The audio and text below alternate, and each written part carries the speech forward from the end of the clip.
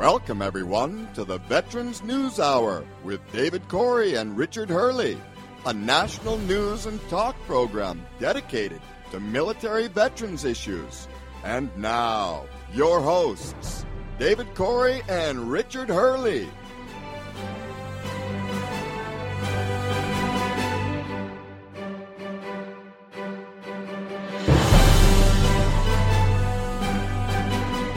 Good evening.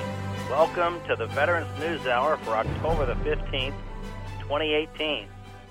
This is David Corey along with my co-host, Richard Hurley. Thanks for joining us this evening. We have another fast hour of news and stories for veterans, their families, and everyone interested in veteran issues. So, welcome. Hello, Richard. Hey there, David, and good evening, everybody.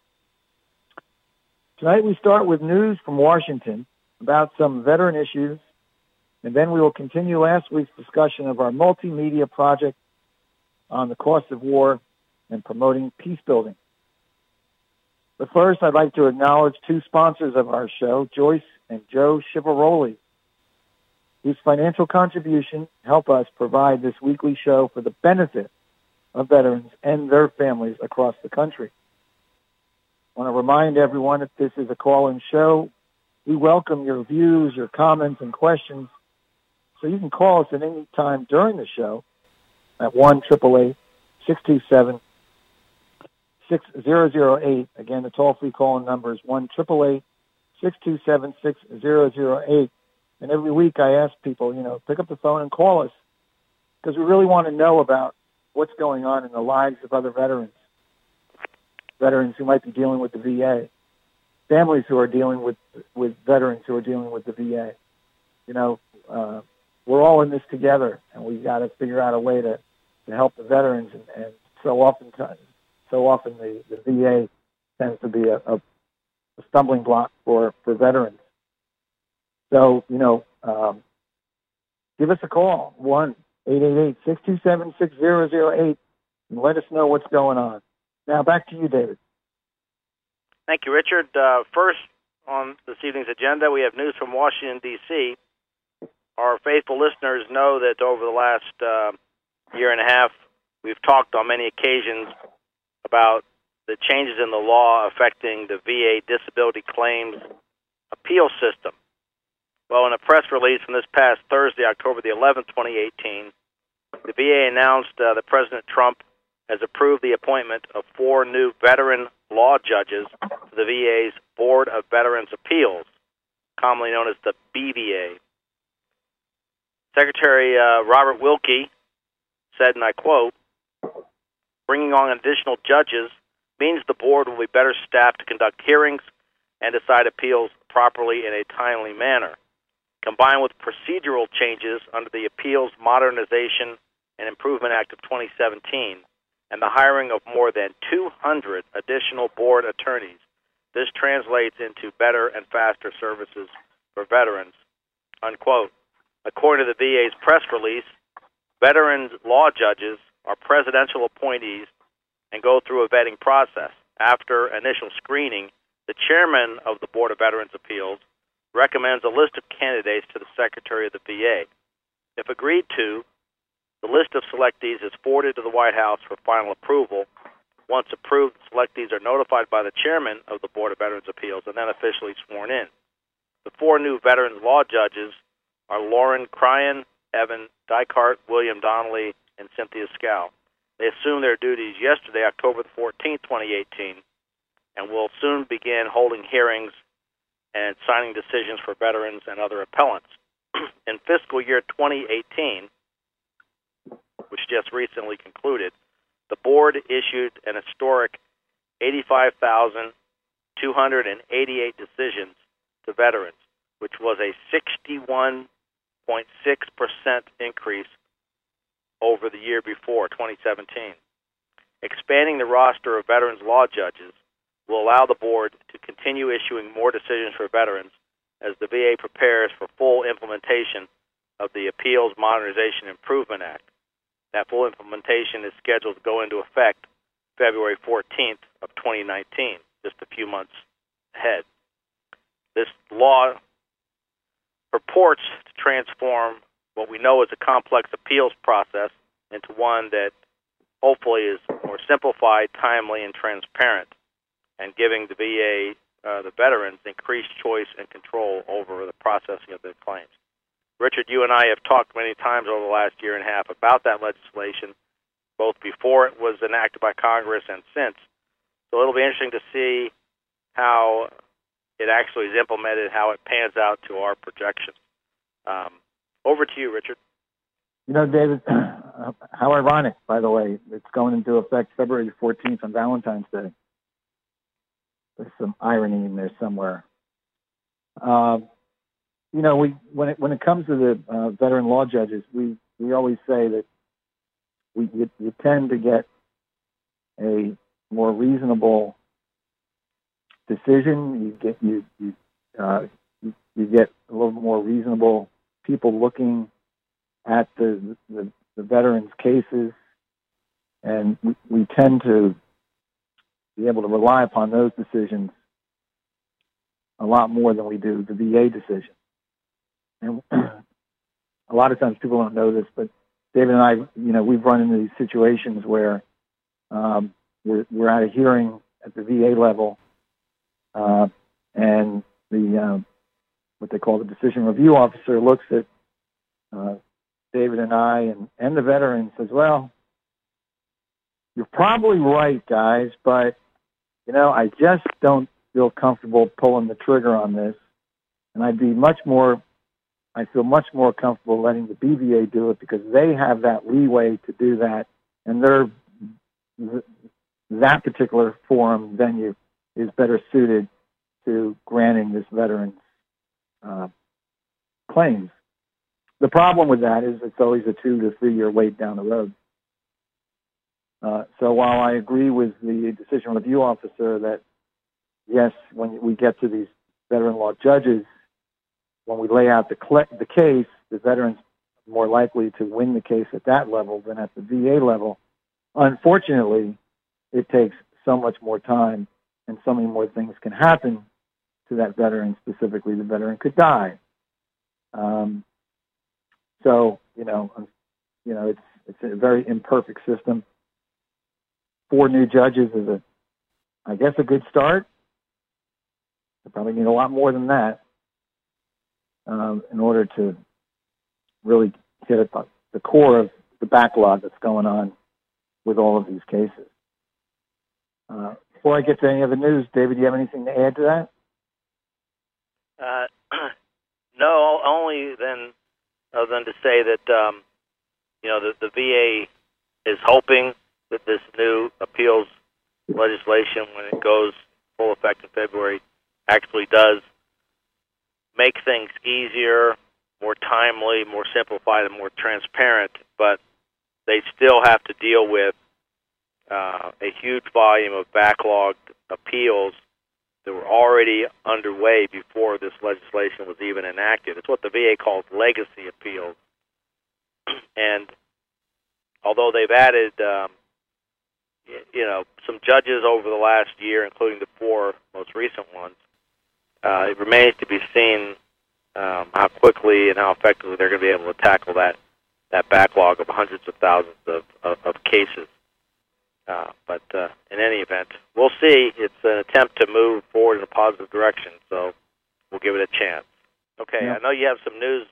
I do. Richard, I do. This past Friday, October the 12th, 2018, the U.S. Department of Veteran Affairs announced it has appointed Michael S. Heimel, a former director at Walter Reed National Military Medical Center in Bethesda, Maryland, to take on new duties as director of the Washington, D.C. VA Medical Center on October the 14th. It's also called the DCVAMC. And the DCVAMC is located at 50 Irving Street, Northwest Washington, D.C., in the northeast part of D.C., not far from Catholic University. In that role, Heimel will oversee delivery of health care to more than 121,050 veterans and operating a budget of $610 million. Michael's proven experience is what we need to continue to stabilize and make further improvements at the medical center, said VA Secretary Robert Wilkie. I believe our employees, volunteers, and veterans will greatly benefit from his strong leadership.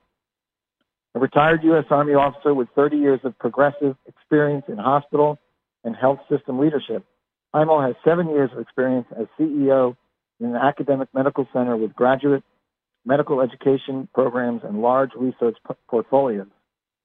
From 2015 to 2017, he served as the director for Walter Reed, where he led a 240-bed facility employing 7,000 people. An operational and financial improvement leader, Heimel has demonstrated success building solid medical staff relations and community outreach programs. He also has an extensive background in health plan development, health professions education, and clinical research oversight. Heimel holds a Master of Strategic Studies degree from Army War College, as well as a Master of Health Administration degree from Baylor University. He earned a Bachelor of Arts degree in International Studies from Norwich University in Vermont and has been a Fellow of the American College of Healthcare Executives since 2007. Back to you, David. Yeah, we wish Mr. Heimel well in his new position. I know a lot of veterans in the D.C. area are relying on the care provided by that facility. In other news from Washington, the VA recently won a 2018 Government Innovation Award for the VA medical images and reports feature in the online health portal called My Health Vet. The VA will be recognized for the award at a ceremony on November the 8th, 2018 in McLean, Virginia.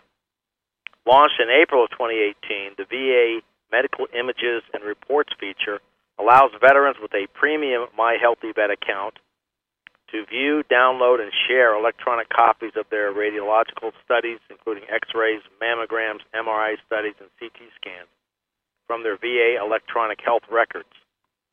According to VA Secretary Robert Wilkie, quote, "This is a well-deserved award for a program that elevates the level of service to our veteran patients and ensures continuity of care. It's a great example of VA's continued movement toward new programs and processes that increase quality of care," unquote. According to the VA's press release, veterans can view a wide-ranging list of accessible radiological studies, which are all available in My Health Vet portal 3 calendar days after a study report has been verified. Previously, veterans were required to submit a written request to get copies of those images. That request was then manually processed and could take up to 20 days for the veteran to get a physical copy of the results. Now, instead of going to a VA facility, veterans can choose an online self-service option on the My Health Vet portal to obtain a VA medical image or report. The VA medical images and reports feature standardizes the viewing experience for users and makes transferring the image files and accompanying notes much easier for veterans. And since the VA medical imaging and reports went live in early April of 2018, approximately 231,000 requests and nearly 870,000 reports have been viewed through this feature. So our hats off to the VA for this improvement in technology to make things better for veterans and their health care. In other VA medical research news, in the VA's drive to help improve lives of veterans through health care discovery and innovation, a team led by VA researchers recently identified 3 genetic mutations that govern cholesterol levels, which could lead to the development of new drugs to treat cardiovascular disease and diabetes. Detailed results of the study can be found in the October 1st issue of Nature Genetics, which is a scientific journal. According to VA Secretary Robert Wilkie, quote, "This is fantastic news, not just for veterans, but for all Americans suffering from these diseases. VA researchers have been improving the lives of veterans and all Americans through healthcare discovery and innovation for decades. Their groundbreaking research has resulted in 3 Nobel Prizes and numerous other national and international honors. Using data from the VA's Million Veterans Program, researchers found the 3 genes could be targets for treatment of heart disease, abdominal aortic aneurysm, and diabetes. VA research showed that those specific mutations to the genes had better cholesterol and triglyceride levels than those without mutations. The VA's Million Veteran Program, which they call the MVP, is a national voluntary research program funded by the VA's Office of Research and Development. The MVP partners with veterans receiving care, the Veterans Health Administration, to study how genes affect their health. And as of late September of 2018, the MVP has enrolled more than 700,000 veterans. It is already one of the world's largest databases of health and genomic information. The Nature Genetics publication is one of the first of major papers describing the scientific findings from the MVP. This publication highlights the power of researchers having access to data from a large number of individuals. And in this particular instance, researchers were able to identify several novel genetic factors which affect people's blood lipid, the cholesterol and triglyceride levels, and their findings may lead to new approaches to diagnose people at risk for cardiovascular disease, as well as to identify appropriate therapeutic targets. So again, our hats off to the VA for their research and leading the way on some important health issues. Over to you, Richard. You know, historically, David, if I'm correct, the VA has done a lot of things in the medical area that kind of led the way in almost groundbreaking medical programs, or just like they're doing here. And I know you and I have talked about that in the past. That they're just not there, providing medical treatment for veterans, but they're also quite a research body. And right. It's good to see them that they're continuing in that trend with this new program. Well, many of their hospitals are and were intentionally built nearby university medical schools, which also played a role in helping to promote research, but also the training of doctors and other medical personnel, and that goes back many, many decades. So the VA has led the way, as you say, in both research and care, and we applaud them for all the great things that they're doing, not just for veterans, but they also help all Americans through their research. Yeah, that's good stuff. But let's also now talk about some special projects which should be of interest to not only veterans, but all Americans.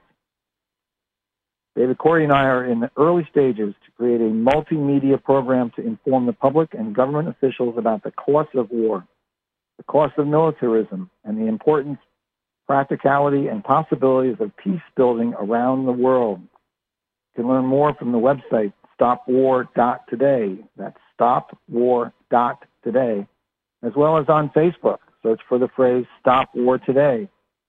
It is a project of multiple organizations and individuals, including myself, David, and our film director, Greg Lovett. And we are relying on experts from the Cost of War project of Brown University, as well as with the help of other groups, as well as experts and scholars in those fields.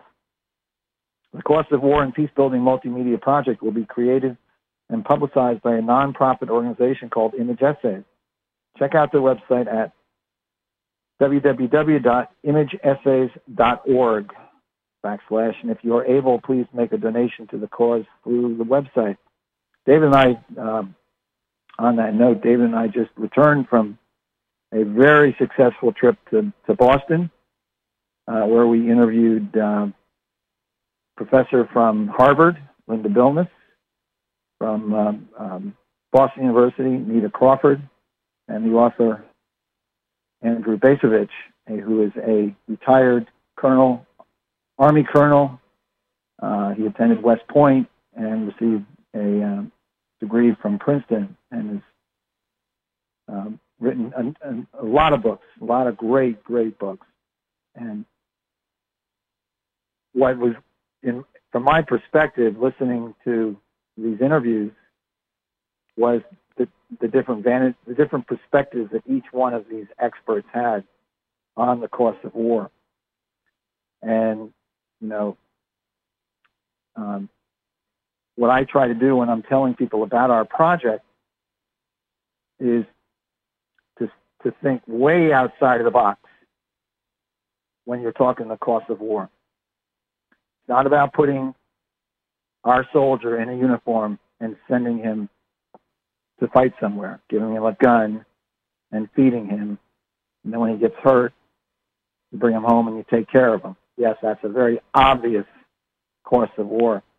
But there are so many other hidden costs that, with the assistance of the Cost of War project and numerous other experts that are out there, we're hoping to highlight them in this multimedia program. Our ideas right now is to produce 15-minute segments that we're going to be able to put out there free of charge, put them in the schools. And I think David, I'm not going to speak for David, he can speak for himself in that 30 seconds. But I think if we achieve anything, it's to get the discussion going. Because clearly, when you look at the facts, the statistics that have been developed over the last 20-some-odd years through these experts, and then you look at the history, going all the way back to 1973 with Richard Nixon, you realize that something has to change. And that's, I just mentioned peace building around the world. Some people might think that's a ludicrous idea. That can never happen. But guess what? If you don't try, then you can't say it can never happen. And hopefully this documentary is going to cause people to start having the discussion. And when you have the discussion, when you start to communicate, who knows what can happen on a positive front for Americans as a whole. And maybe this sounds pretty glorious, but for the world as a whole. We all have children. People in Syria have children. People in Afghanistan have children. Canada, China, everybody has children. Nobody wants to see their children affected by war. Nobody wants to see their children going off to war and not coming home. So, as ludicrous as it may sound to some, I believe it's not at all, because it's somewhere it has to start, because the other way hasn't worked. And, we keep getting into these confrontations, but we forget about the last confrontation we were in. We forget how Vietnam ended. We forget how Korea ended. And we just jump back into another confrontation. And guess what? That's ending. Well, it's not even ending. But that's going as badly as Korea and as badly as Vietnam. So, David, why don't you jump in here? I've preached enough. Yes, we had we interviewed Professor Linda Bilmes at Harvard's Kennedy School of Government last Thursday morning, October the 11th. Very interesting interview. She's a co-author of a book that was written 10 years ago called The $3 Trillion War. Subtitle was The True Cost of the Iraq Conflict. Now, 10 years later, obviously that $3 trillion estimate has increased significantly. We also have the Afghanistan war, which is now in its 17th year involving the United States. Professor Bilmes in our interview made a number of very significant points. Also note that if you check online, the Boston Globe newspaper had a column from Professor Bilmes that ran that day, in which she pointed out that it seems as if those wars have now been somewhat forgotten, that the media is kind of ignoring those wars and the costs that go with it. Americans, as she told us in an interview, most Americans seem unaware of the war, and because they really don't seem to have a stake in the wars, or some would say skin in the game, to use a sports analogy, that they just go on about their lives, and they don't realize really what their government is doing and the financial costs and human costs of those wars. So what will it take to get people to appreciate, to really feel like they have a stake in the wars? Well, that's where education, publicity is really going to be important. And one thing she pointed out in her research, that unlike most prior wars, the post 9/11 wars were funded entirely by borrowing. You know, in prior wars, including Vietnam, but Korea, World War II, that the government would raise money for those wars, yes, to some extent by borrowing, but also by raising taxes and other sources of fundraising. And you don't see that. After 9/11, when the government was preparing to invade Afghanistan, and then a year and a half later, in March of 2003, invade Iraq, which had nothing to do with 9/11, by the way, President George W. Bush said, you know, America, just go about your business. Go shopping, you know, let your life be as normal as possible, which may sound good on a certain level, but it's really hurtful and harmful to really America's own self-interest, because Americans then have kind of turned a blind eye really to the cost of the war. And those costs, because all these wars are on the government credit card, are affecting Americans now as well as future generations. They're affecting Americans now because, as Professor Bilmes told us in our interviews, you know, this borrowing was done at a time when the interest rates were relatively low. A pretty unique time, because in various other points in time in our history, sometimes interest rates are very high, which creates a disincentive for borrowing. But think of this. Every $1 million, $1 billion, $1 trillion that's borrowed for war are dollars that are not available for many other uses that might be able to address other more pressing needs domestically for the United States. So that was one point that she emphasized, which was these wars have been paid on the national credit card. And number two, America's representatives in Congress, as she noted in her research, because she did a lot of data mining of congressional hearings going all the way back to World War II, Korean War, Vietnam, etc., and she found in her research that the current wars have received practically minimal oversight by Congress compared to the prior wars, where Congress would hold hearings, relatively speaking, a lot more oversight of how money was being spent, and Congress was much more involved. Not the case now. These current wars are being funded not only on the government credit card, but are being paid largely through emergency funds, which normally are used for, just as the name suggests, emergencies, the things for which there theoretically would be less time for planning and oversight, and that's rather ludicrous to say when you have, like, the Afghanistan war going on for 17 years now. So she really faults Congress, lack of hearings and oversight over these wars and the financial costs. But these wars have been incredibly expensive. Most Americans aren't paying attention.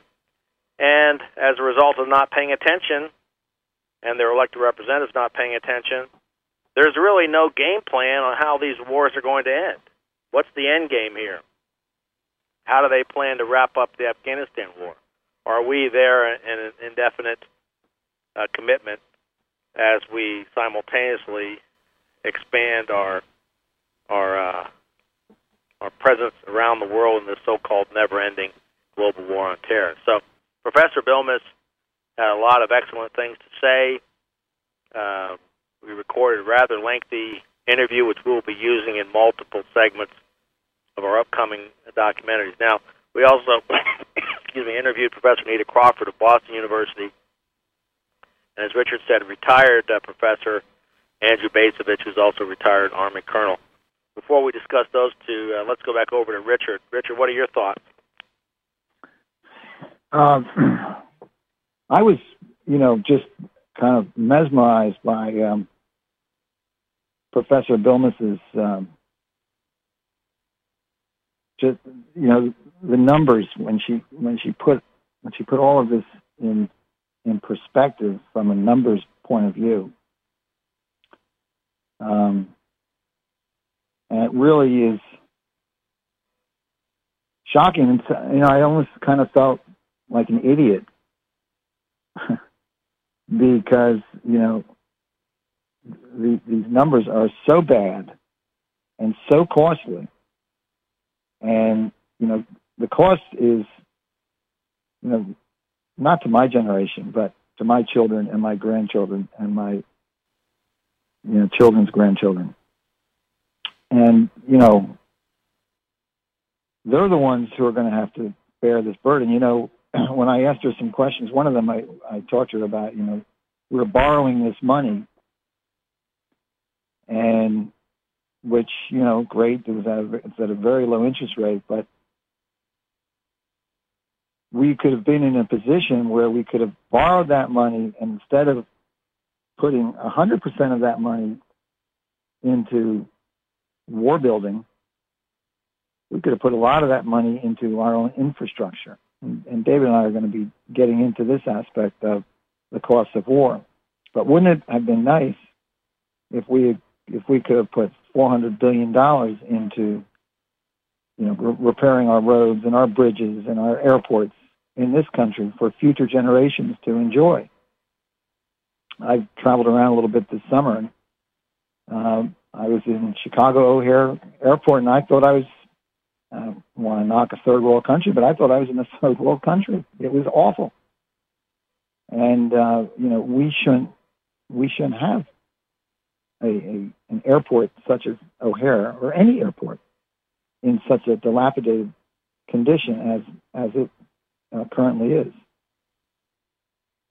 So these future generations not only are going to have to pay off this conflict we've been in for the last 17 years, but they're going to also someday have to probably figure out how to afford infrastructure. Because sooner or later, we're going to have to address that issue.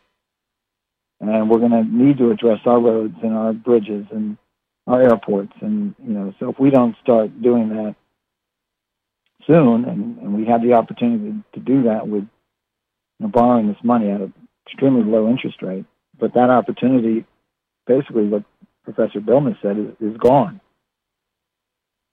So we can't go back to that. Yeah. So, well, if I could add, I invite everybody to read her book, and she's coming out with a new book. So I invite everybody to Google her and just start look into different articles she's written, because she's a wealth of knowledge and information that we all, when I say all of us Americans could benefit from. What were you going to say, David? And when you look at things, even just from the financial or economic point of view, to have spent $3 trillion or $4 trillion, or the estimates are creeping up to $5 trillion, which includes future costs for veteran benefits, which, as she pointed out, tend not to start really peaking. This to be a health care cost for veterans and disability compensation until 40 years after war ends. That was the case with World War I veterans, World War II veterans, Vietnam veterans. So we're going to be paying in future, the next couple generations are going to be paying for the costs of these wars. And you may ask yourself, all right, well, war is expensive, we get that, but what are we getting from that? What in terms of U.S. security have we gained by this endless war and occupation of a third world country, Afghanistan? Yes, they were the host country where Al-Qaeda was hanging out. But Al-Qaeda, we got the main characters, including bin Laden. but they've also spread around the world. Why are we continuing to occupy Afghanistan? It's sort of an endless, perpetual, even self-perpetuating war. So I echo what you're saying, Richard. Professor Bilmes is working on a new book called The Ghost Budget, which talks about the budget process. But she takes a very critical and analytical view of how these wars, Iraq and Afghanistan, have been paid for, what the full costs are, and the lack of oversight by Congress, and the lack of attention by the American people. So, if I encourage people to read the book, The $3 Trillion War. It was co-authored by Joseph Stiglitz and Linda Bilmes. Her last name is spelled Bilmes, and she's a professor at the Harvard Kennedy School of Government. We also interviewed that same day, Thursday, Professor Nita Crawford, who's the chairperson of the Political Science Department at Boston University. She's also the author of a very detailed, very thoroughly researched analysis, and the book is called Accountability for Killing, subtitle Moral Responsibility for Collateral Damage in America's Post-9/11 Wars. And in this book, she discusses and analyzes the whole term of collateral damage, which translates into the death and suffering, injuries of civilians in these wars, in Iraq and Afghanistan, and other countries that have followed, and discusses the idea of moral responsibility.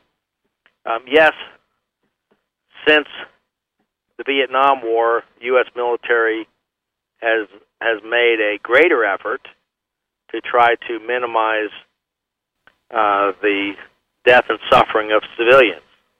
But this is war, and despite those efforts, we know there is a lot of civilian death and destruction. In fact, far more, hundreds of times more in terms of civilian deaths than in military deaths. So when they talk about collateral damage, many people may think, well, there are a few incidental deaths, a few, relatively few, but that's not the case. The reality is in Iraq and Afghanistan, the vast majority, hundreds of thousands of civilians have died in these wars. And the question is, what should the United States be doing differently? Where is the accountability for that? Both at the individual soldier level, the chain of command, the U.S. government, and even in a certain sense, as far as political accountability, American people holding their representatives responsible. But again, it seems like most Americans just go about their lives oblivious, really not caring, apathetic to these wars. As Professor Crawford pointed out in her interview, just a very tiny percentage, maybe less than 1% of Americans are serving in the military, and a very small percentage are working directly in defense industries whose paycheck depends on these wars. Now, you might say, yeah, the military-industrial complex has an an outsized influence. I'd agree with that, but the fact remains that the vast majority of Americans really feel unaffected by these wars. They feel unaffected financially, as Professor Bilmes pointed out, because they don't feel the effect of higher taxes, of other efforts by the government to raise money, or, as you saw, as people that lived through World War II saw, through rationing of resources. A large part of national sacrifice that everyone felt in World War II, and even to some extent in Korea. And in Vietnam with the draft,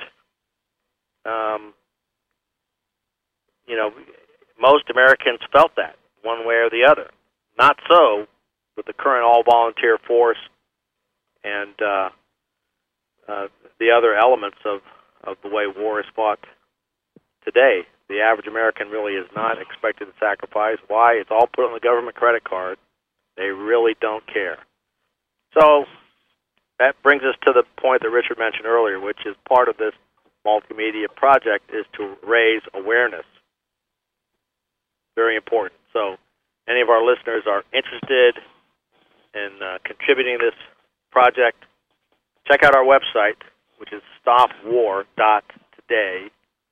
And if you care to volunteer, you can contact us. Our contact information is on that website, stopwar.today. If you're able to make a financial contribution, go to the donate page, and you can either donate online or by sending a check to the address that's on that page. We really encourage you to help us. It's a very worthy cause. We're trying to promote knowledge and insight, and the other part of it being, of course, the promotion of peace over this idea that the military is the only tool in our toolbox when we're dealing with international issues. You know, David, if I might jump in here. Yeah, go ahead. One of the things that, to our listeners out there, if you can get some of these books by these people that we've interviewed, and get, like David said, get knowledgeable, because then you can go to your congressman with some facts and figures and raise some questions, because quite frankly, I have little faith in our congressmen and women knowing really what these costs of war are. I don't see them sitting down with an online budget, item by item, figuring out what these numbers really are. And if you were doing your budget at home, and you had to budget your utility bill and your internet and your cable bill and your garbage bill, you have line items, and you want to make sure that at the end of the day it balanced out. Well, this is no different. And yes, it's more complicated, but at the end of the day, we should be able to do the same thing.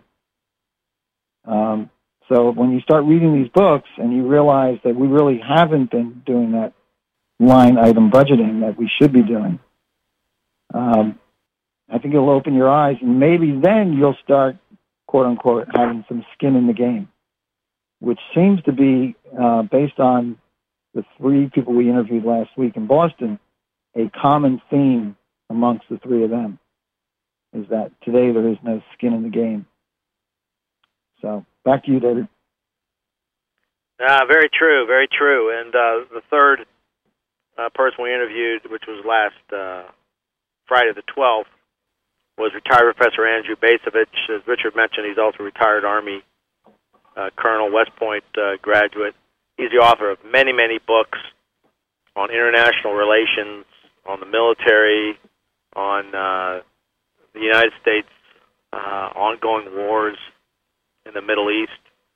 So just a wealth of a lot of great information. He has a new book coming out in November. And all these authors, you go get their books from Amazon.com and other sources. Professor Bacevich made a number of points during our interview. And as I say, our interview will be made part of a series of documentaries. Professor Bacevich mentioned that, that in his view, the invasion of Iraq was an absolute, total mistake and a disaster. Saddam Hussein, while a ruthless dictator, posed no threat to the United States.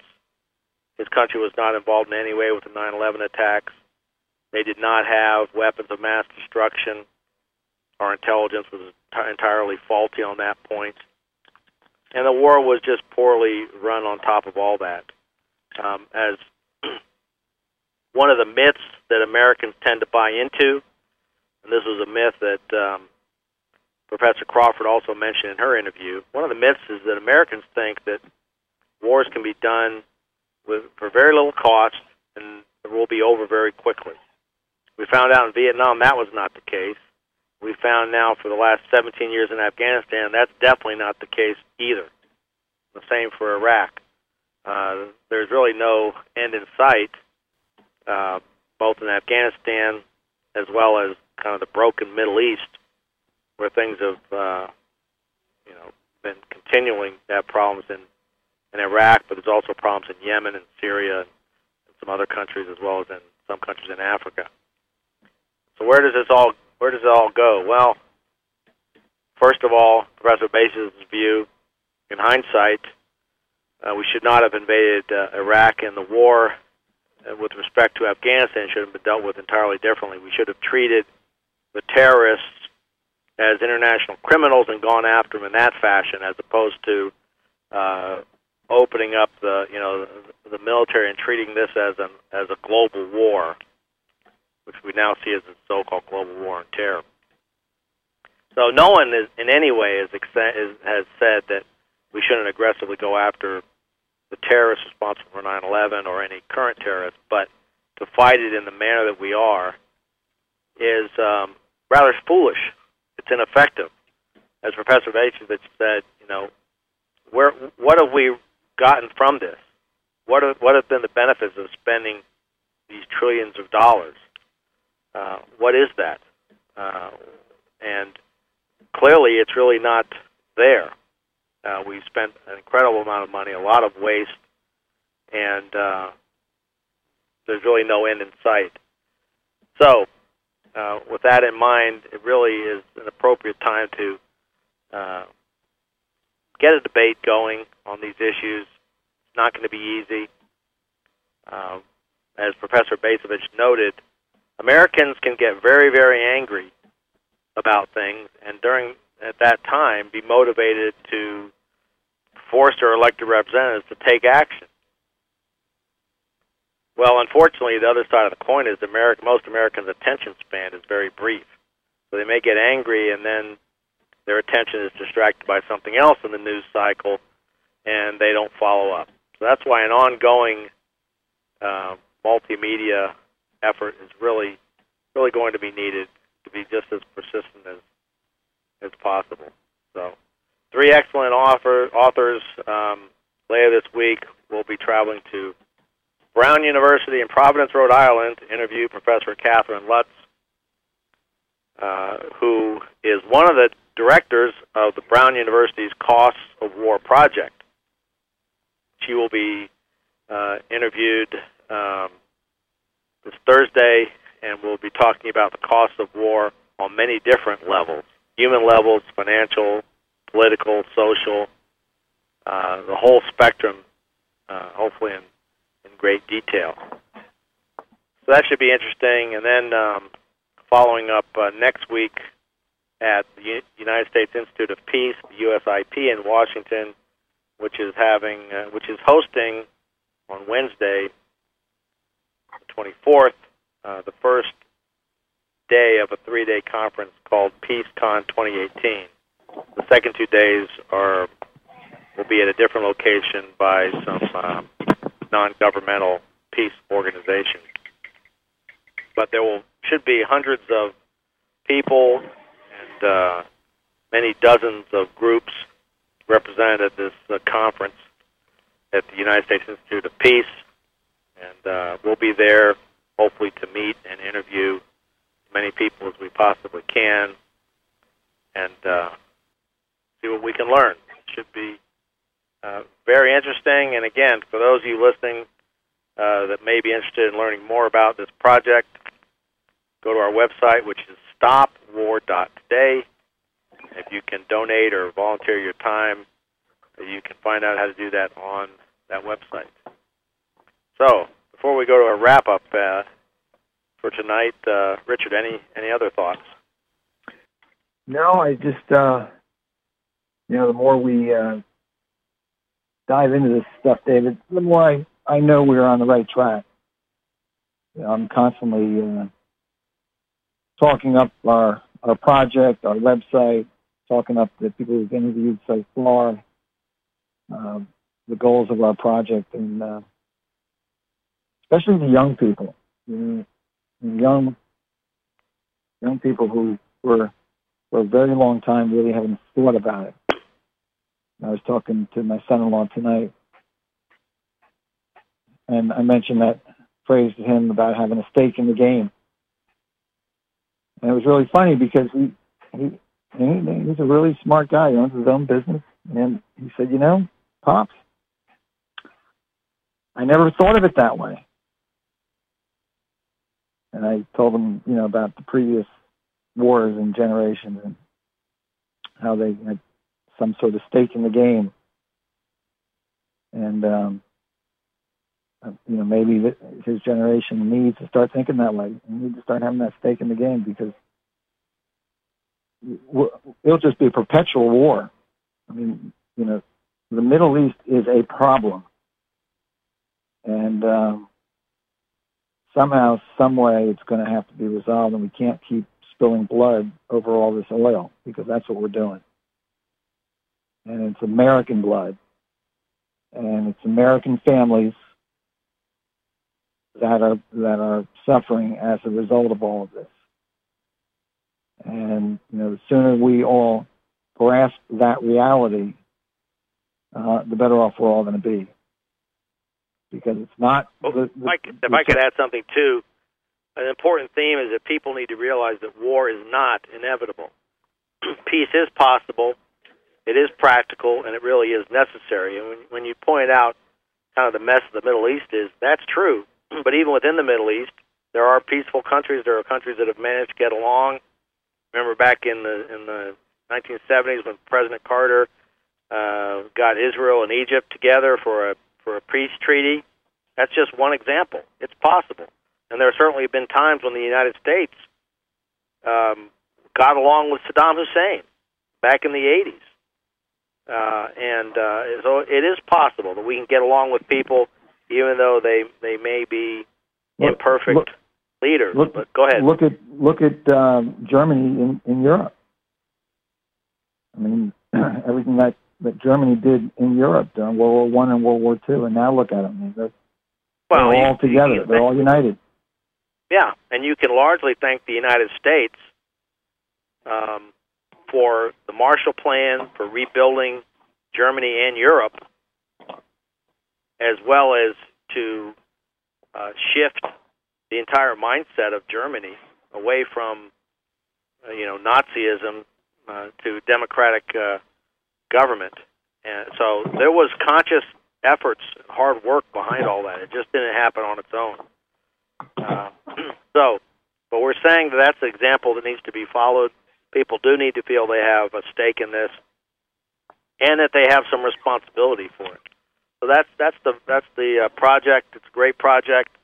We ask people to jump on board this, as Cat Stevens would say, a peace train, and let's get moving. So our time's about out for tonight, Richard, so why don't we close with our weekly reminder on the Coaching into Care program for veterans and their families. Absolutely. That's such a vital program for our veterans. That's why we like to close the show with that. Just a reminder, get your pens and get your pen and paper out. Write this number down as I give it to you. About the Coaching in the Care program. It helps veterans having difficulty transitioning to home life. Returning home can be a tough adjustment, and loved ones can help. Coaching in the Care offers free coaching to help you help your veteran. Give the program a call. Here you go. Toll free, 1-888-823-7458. Its hours are Monday through Friday, 8 a.m. to 8 p.m. Eastern Standard Time. Again, the VA's Coaching in the Care number is 1-888-823-7458. In addition, I would like to once again remind listeners that if you know a veteran who is suicidal or in a crisis of any kind, the U.S. Department of Veteran Affairs also has the Veterans Crisis Line to help. Call 1-800-273-8255 and press 1. Many veterans have committed suicide because they did not get the help they needed. Help them get the care they need to cope with their problems. Once again, the Veterans Crisis Line can help. Call 1-800-273-8255 and press 1. Back to you, David. Well, it's time for us to go for this evening. We'd like to thank you all for listening to the Veterans News Hour here on BBS Radio Station 1. We'd like to thank our sponsors, Joyce and Joe Chivaroli and Corey and Hurley Law Group. We'd also like to thank our producer at BBS Radio, Mr. Doug Newsom. We hope you'll tune in next week, the same time, same station, for another edition of the Veterans News Hour. Until then, we hope you have a great week. Good night. Good night.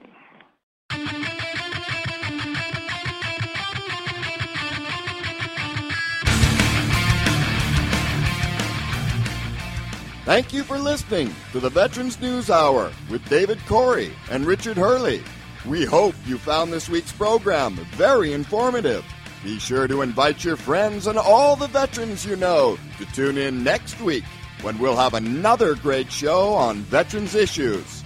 Meanwhile, you can listen to our other recorded episodes on the Veterans News Hour webpage on bbsradio.com. Thanks again for listening to the Veterans News Hour.